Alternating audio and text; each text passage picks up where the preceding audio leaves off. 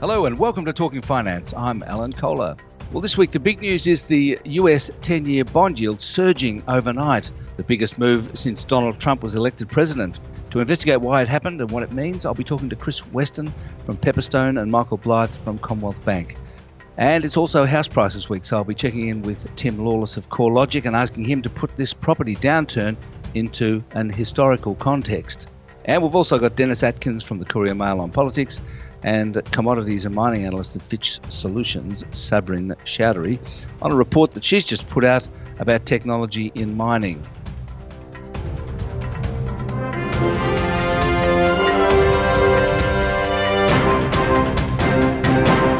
And now for all the action on markets, here's Chris Weston, the head of research at Pepperstone. Quite a big spike in bond yields last night, a bit of panic selling, I think, in the US Treasury market. What was causing that, do you think, Chris?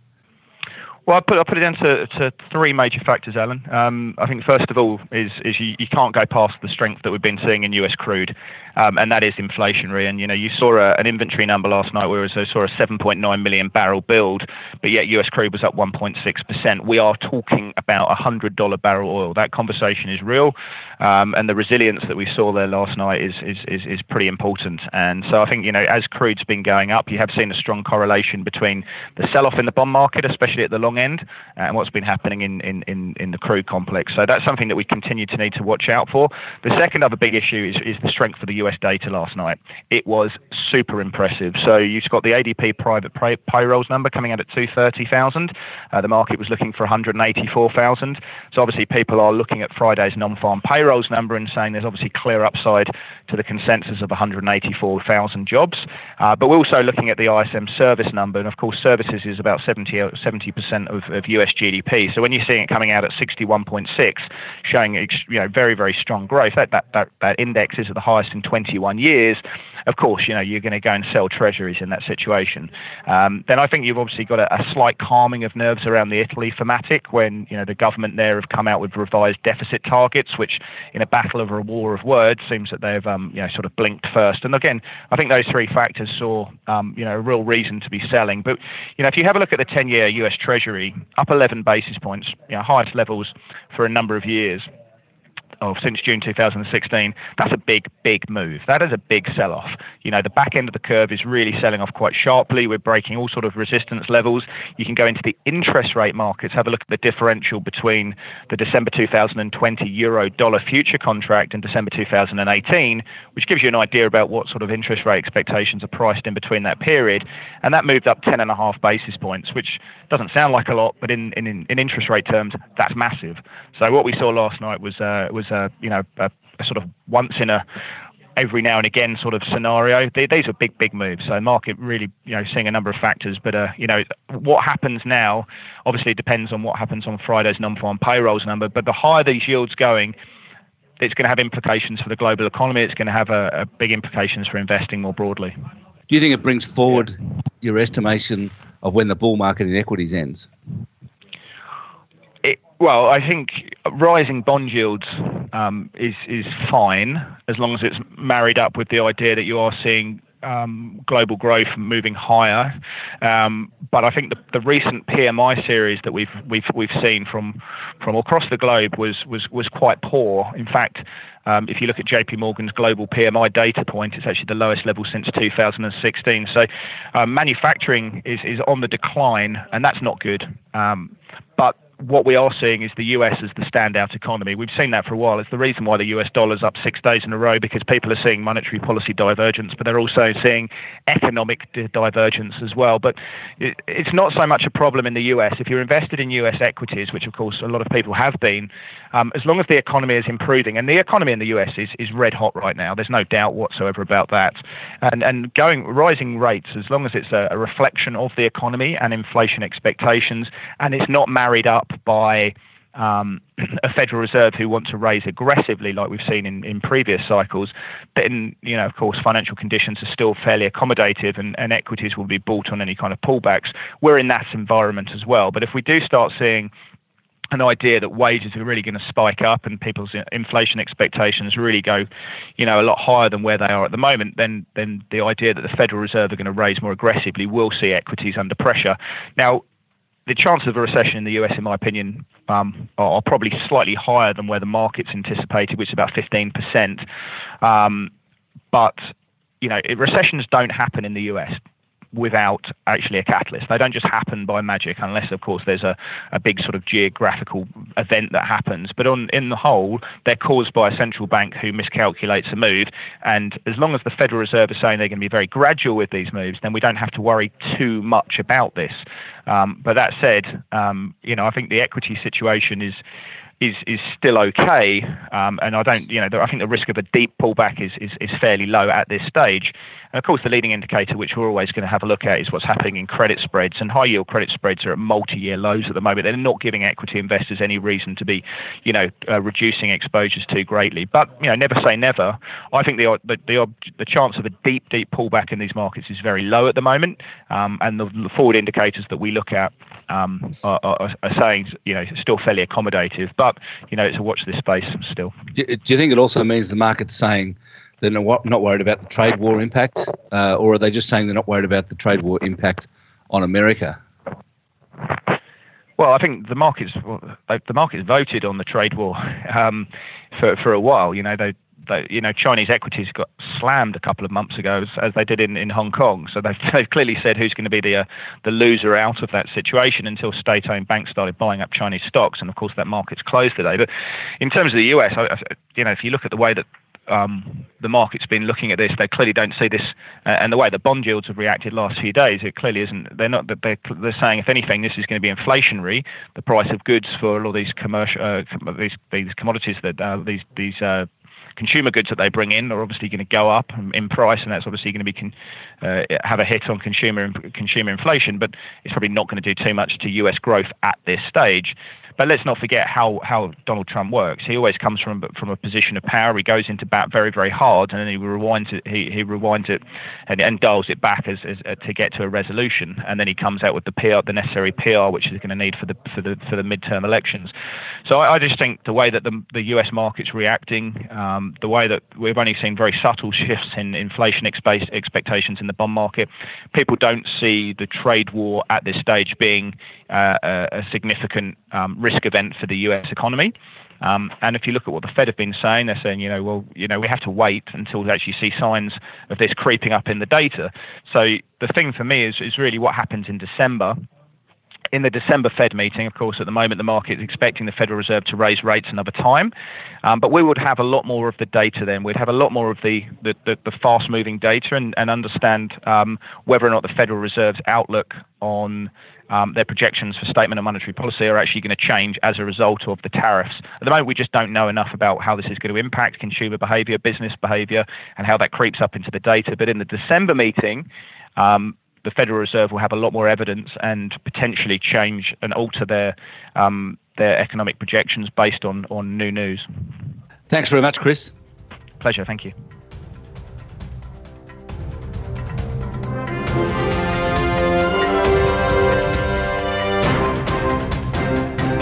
And now to talk about the economic scene, let's turn to Michael Blythe, Chief Economist at Commonwealth Bank. Michael, there's a bit of data out this week, but first let's talk about what happened last night with US bond yields, which jumped quite sharply. What impact is that likely to have in Australia? Well, we'll probably see some follow through here, of course. But whatever happens in the US overnight tends to get reflected in our markets as well. But I suspect we wouldn't see the full flow through come through. The Australian economy obviously not running as strongly as the US economy appears to be at the moment, and clearly the Fed and the RBA are on different trajectories at the moment as well. I suppose I'm wondering whether there's going to be a longer term impact on the Australian share market and perhaps the Australian property market. Well, I think it's certainly a reminder that interest rates won't stay low forever. Clearly that kind of global benchmark, US Treasury bond yields have been creeping higher for a while now. They still remain low by any kind of longer run perspective, but we should all be prepared for higher interest rates, not just in the US, but ultimately in Australia as well.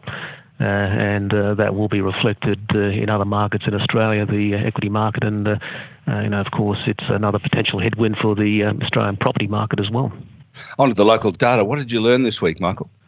We learned the housing cycle is continuing to roll over. Further falls in house prices, in the sense there was no surprise there. The biggest surprise, I think, from a housing perspective was the large fall we saw in building approvals for August. So it does look like that kind of construction boom in the residential side that's been very good at generating activity and jobs in the Australian economy has peaked and is starting to move lower. And potentially becomes a drag on the economy overall as we move through the next year. And it's important, I think, because typical residential construction downturns can take more than 1% off GDP growth, and obviously have a negative impact on the employment side, and quite a big flow through to the rest of the economy as well. On our analysis, basically every dollar you spend on residential construction, it generates $1.32 of spending somewhere else in the economy, because all those new houses need carpets and furniture and the like. So any kind of downturn that gets underway in that residential construction story will flow through to other important parts of the economy as well, such as the retail side, which is already obviously pretty soft. So what sort of impact is it likely to have on GDP growth next year? We don't think there's too much downside, to be honest. Australia's population growth is still very strong, and in fact, if we look at the ratio of new construction to population growth, despite the biggest construction boom we've ever had, that ratio is still running below average. So in a sense, we need to keep building at very high rates just to kind of keep up with that population story. So it's not going to add anything to growth over the next year, but the potential drag we think will be pretty small as well, and probably something of the order of a quarter of a percentage point at most, we think. And what about the combination of strong continuing population growth, as you say, and the decline in construction? Is that likely to put a floor under house prices? Yes, I think that limits how far things can fall, and probably the main driver of what happens with the prices from here is not so much the kind of underlying demand side, but more just the sheer scale of the increases that we saw over the previous few years. And when you look at the trough to peak move in Sydney prices, up 74%, I think just the size of that rise it potentially gives you a bigger fall from trough to peak, even if the population story remains pretty supportive overall. Great to talk, Michael. Thank you. Not a problem.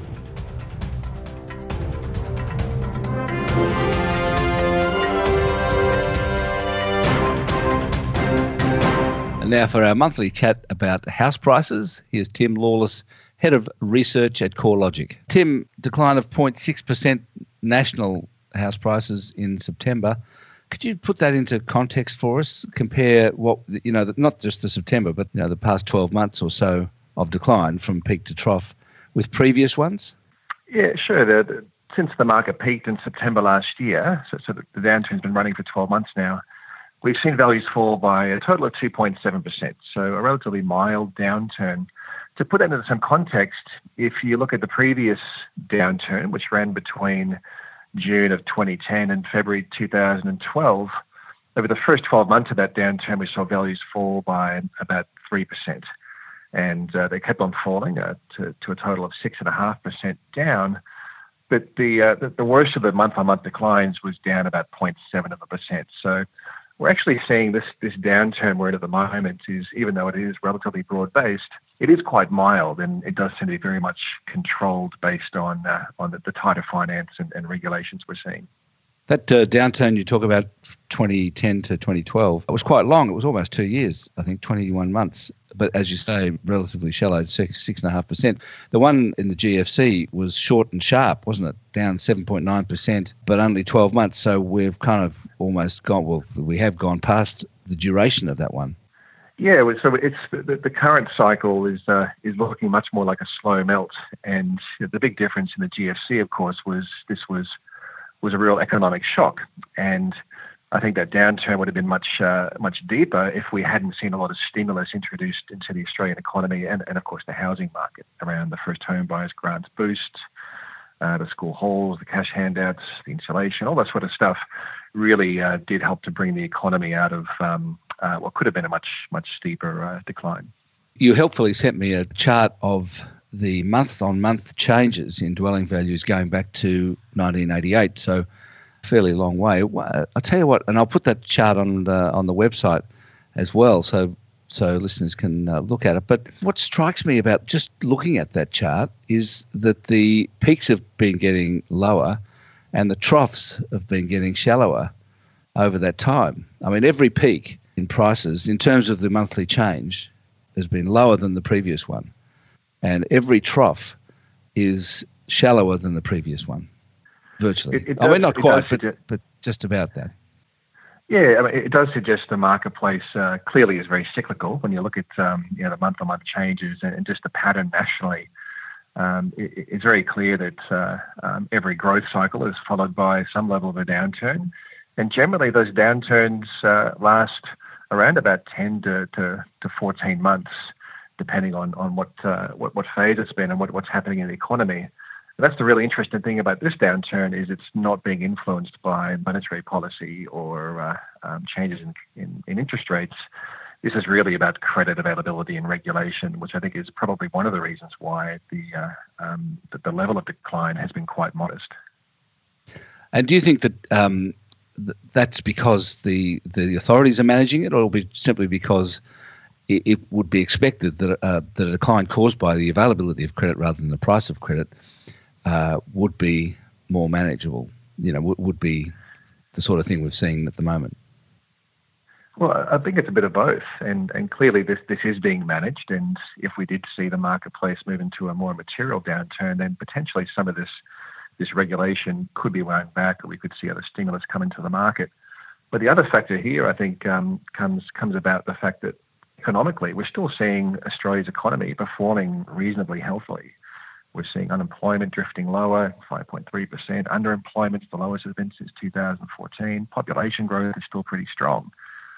Mortgage rates are still very low, and we're seeing first home buyers coming back into the market. So I think there's a lot of factors offsetting the tight credit restrictions as well, which I think is helping to balance out this downturn. It's probably worth mentioning that when you say 2.7% decline, that's obviously a national. The capital cities are down 3.7%. The regional areas are still up a bit, so that's a bit of an offsetting factor there. But also within the capital cities, there's ups and downs as well. Can you just take us through, in particular, Melbourne and Sydney? I mean, how much have Sydney prices now fallen, peak to trough, and is Melbourne starting to catch up in terms of the extent of their declines? Well, Sydney and Melbourne are now leading the downturn. We've seen Sydney values fall by 6.2% since they peaked back in July 2017. So that's the largest fall of the major capitals, at least. Melbourne's down nearly 4.5% since the market peaked, but it did peak back in November, so a bit later than what Sydney did. And absolutely, Melbourne is catching up to Sydney. Over the September quarter, Melbourne values were down 2.4%, and that was the biggest fall of any of the capitals. So broadly, we're now seeing 4 of Australia's capital cities in annual decline. That's Perth and Darwin, which have been in a long-running downturn. Sydney and Melbourne are now seeing values falling on an annual basis, and that will probably continue. But all the other capital cities are still seeing some level of subtle growth, but clearly their growth rates have also been impacted and have slowed quite sharply relative to a year ago. So, crystal ball, do you think does it feel to you like we're in for a length of decline like 2010 to 2012, i.e. close to 2 years, or something shorter along the lines of what we usually see, which is, as you say, 10 to 12 months? I think this probably will be quite a drawn-out downturn, and you might describe it as a slow melt in many ways. We're not expecting credit to loosen up anytime soon. In fact, it may even get a bit tighter, considering the interim report's been handed down from the Royal Commission, and lenders are clearly going to be quite conservative in their lending practices. So I think with that in mind, we will continue to see investors falling away in terms of their level of demand in the market. Investors are still about 41% of new mortgage demand. So if we do see investor numbers fall away further from here, that does leave a bit of a hole in overall demand, which may be partially offset by first home buyers, but probably not completely. Yes. Well, so do you think that there are signs that other capital cities are going to join Melbourne and Sydney in the downturn? And actually, not the ones we've seen, but capital cities like Hobart, Adelaide, and so on. Are they heading for downturns as well, do you think? I think both the markets you mentioned, Hobart probably is the most likely to move into some level of downturn, simply because we have seen affordability constraints really become quite challenged in that market. And of course, the growth rates have been very solid. Up until just recently, we've actually seen 2 of the past 3 months has seen Hobart values slip a little bit lower. Brisbane does seem to have much more diverse growth drivers. It's very affordable. We're seeing population growth really ramping up. But in saying that, the rate of capital gains has clearly slowed down from a year ago. And it's almost the same situation in Adelaide, not quite as deep an economy or strong population growth drivers, but a relatively stable outlook for Adelaide as well. Oh, great to talk, Tim, as always. Thank you. Thanks, Alan. Good to speak.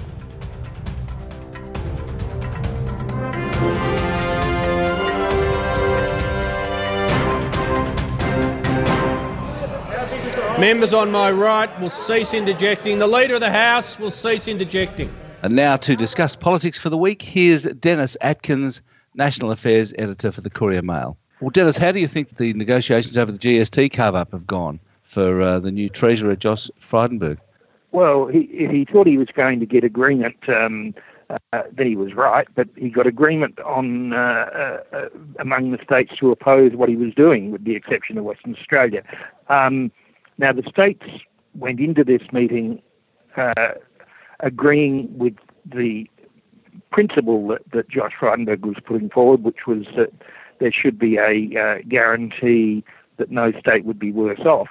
But they wanted it in writing. They wanted it in legislation, and the Commonwealth's not prepared to do that. And I think if we look at a graph which New South Wales Treasury put together and mysteriously ended up in the Telegraph this morning, this shows that if there is another mining boom, then Western Australia will be $25 billion better off, and everybody else, led by New South Wales, will be worse off. New South Wales will be $5.5 billion worse off, and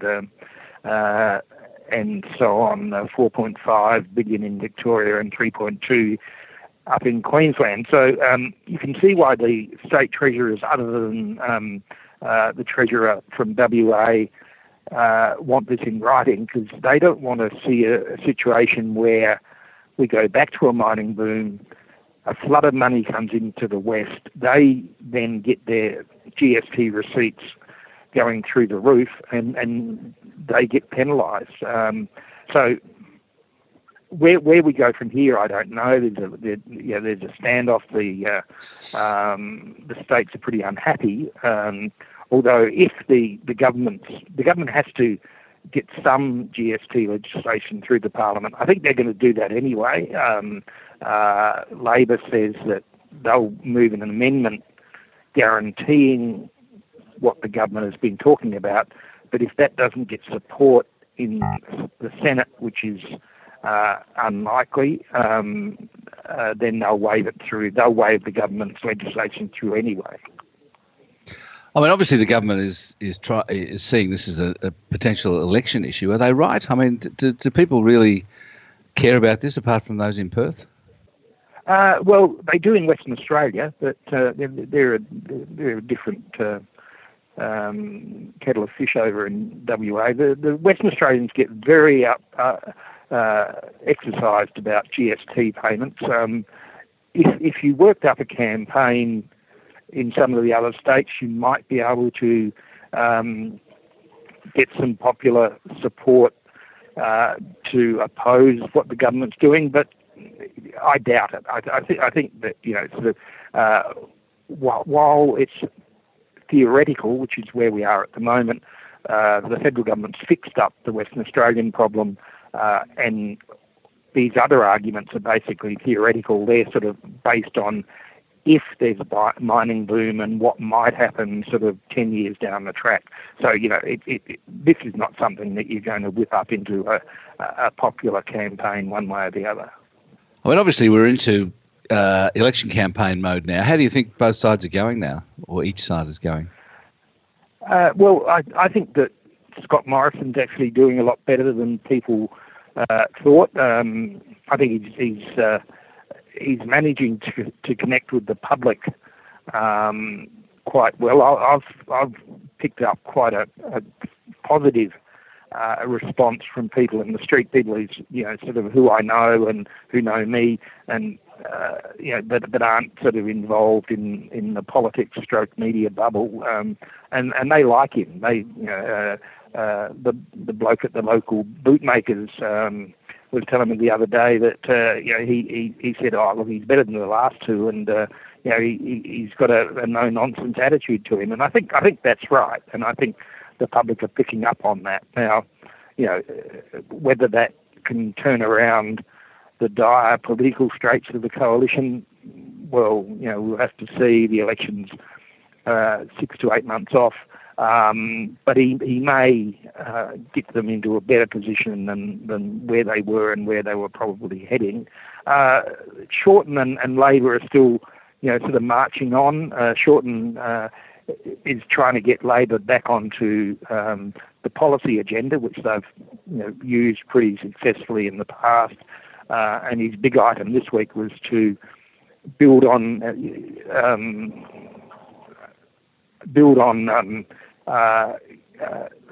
the previous Labor initiative to bring preschool down to 4-year-olds. He's going to take it down to 3-year-olds. Yeah, which is it's expensive. It's $1.75 billion over 4 years,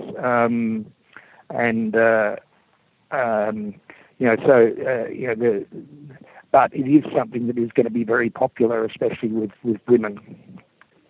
Do you think that the Labor Party is vulnerable at all? And I'm thinking here about, in particular, about the ACTU's now call to end enterprise bargaining. Do you think there's a problem? Do you think the Labor Party might have a problem with industrial relations at all, or anything else for that matter? Well, it may. I mean, sort of. I think that that there's a fair bit of support in the workplace for better pay rises and bigger pay rises. Whether a big fight between organised labour and business is going to benefit Labor is another thing altogether. I think it could be dangerous territory for Labor. The one Labor politician said to me a while ago that trade unions up until recently had fallen off the public radar. But with the elevation of Sally McManus to the head of the ACTU, a feisty, very in your face and also very high profile trade union leader, people are noticing again, and it breaks both ways for the Labor Party. There's some support, mainly from Labor's traditional base, but swinging voters don't like it so much. They worry about it. So, this is a potential issue. I think the other thing that Laborers may have to worry about, it hasn't been a problem yet, is something you actually wrote about recently, and that is Labor's tax agenda. I think in particular their moves on retirement taxes and negative gearing. If the government's smart, they can whip up a campaign on both of those fronts. We haven't seen much from the government yet, but maybe they're keeping their powder dry. Yes, indeed. Okay, thanks, Dennis. Okay, thanks, Alan.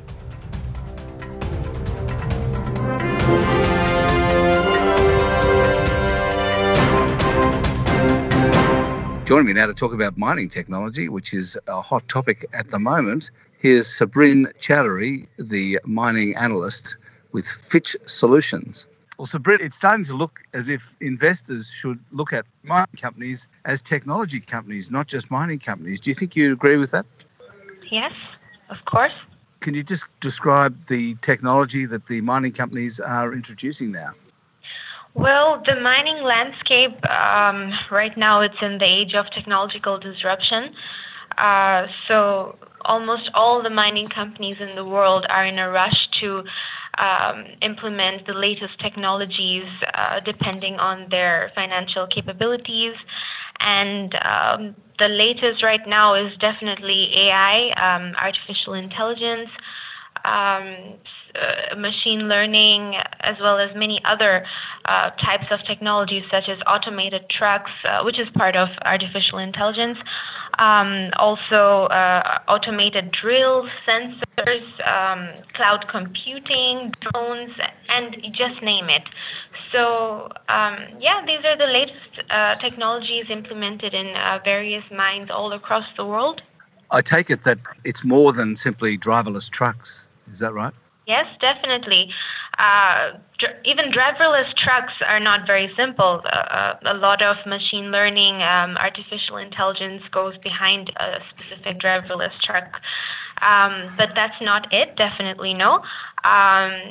Miners such as Rio Tinto, FMG, BHP, Vale, they're also implementing other types of technology such as Internet of Things, IoT, as you call it, industrial IoT.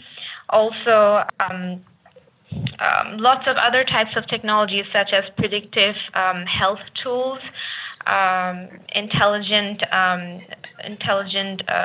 railway systems. So it doesn't stop there.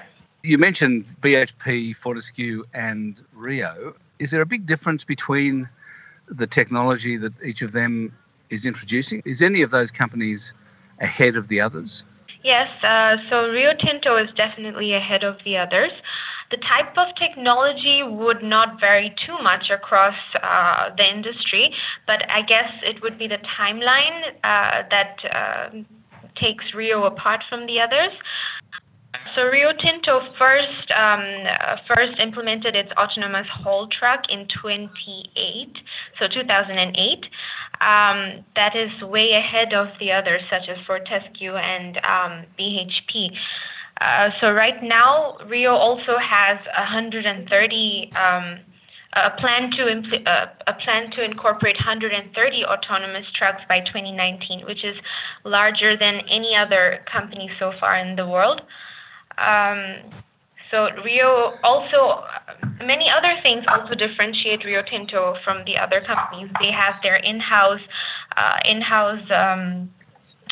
technology team. They have their own mass RTVI fusion modeling and development team. They have various partnerships with universities. They have their own data science unit. So they've come a very long way since 2008, and other companies are only recently in the game. You've got a chart in your report of Rio Tinto's cash unit costs at Pilbara come down from $20 US in 2013 to about $13 now. Firstly, is that the largest reduction in unit costs among the Pilbara miners, or has Fortescue done better? Well, I think right now Rio Tinto's cash costs are actually very competitive. They're probably one of the best right now. They're comparable to Vale in South America. So this is quite a strong reduction, and it's also come from a lot of efficiency enhancements through the different types of technology. So yes, I would say Rio is ahead of the game in decreasing cash unit costs as well. And do you think that there are further reductions possible from here? Further reductions will be difficult, I will not lie, but yes, it's still possible. It's definitely still possible, yes. But not as much as we've seen in the past. Is that what you're saying? No, I mean, costs are already so low. It's right now close to $12 to $13 a ton. So how much lower can they go? Obviously, you wouldn't expect more than 50% decrease like you've seen from 2011, 2012. So those were the $22 a ton days, and right now you have them decreased to almost 50%. So you won't be able to see 50% decreases in the coming years, but yes, costs will surely go down.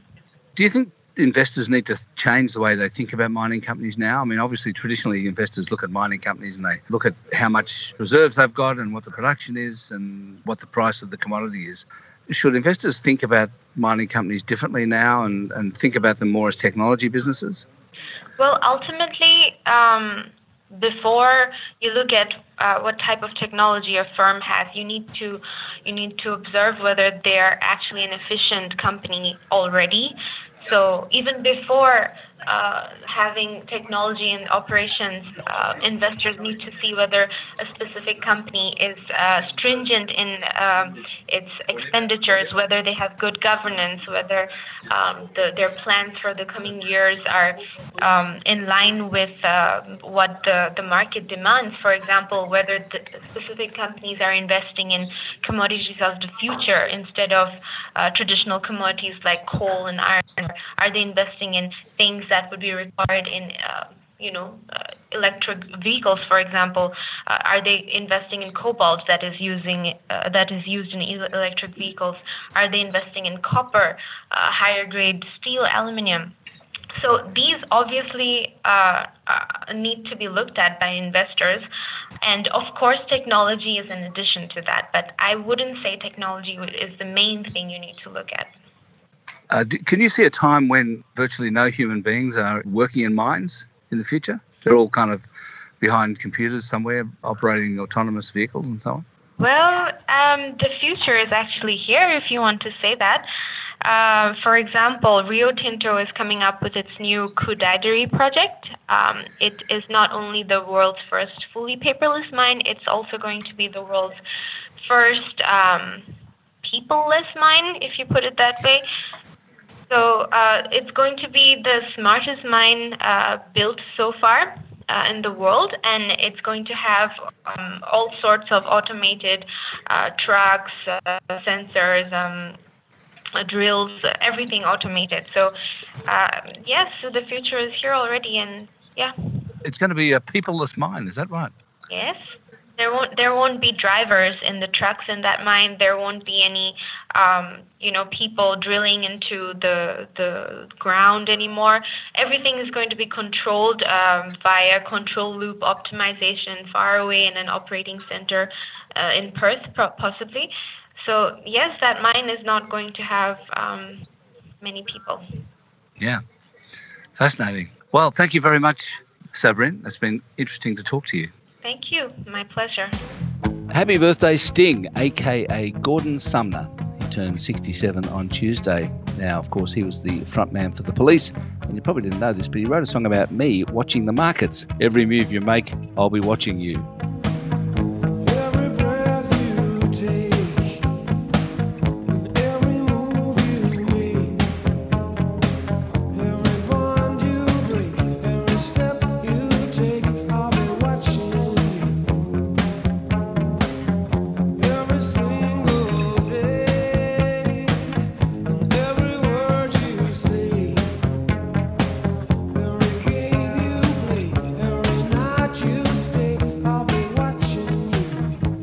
That's all from me. Have a great week.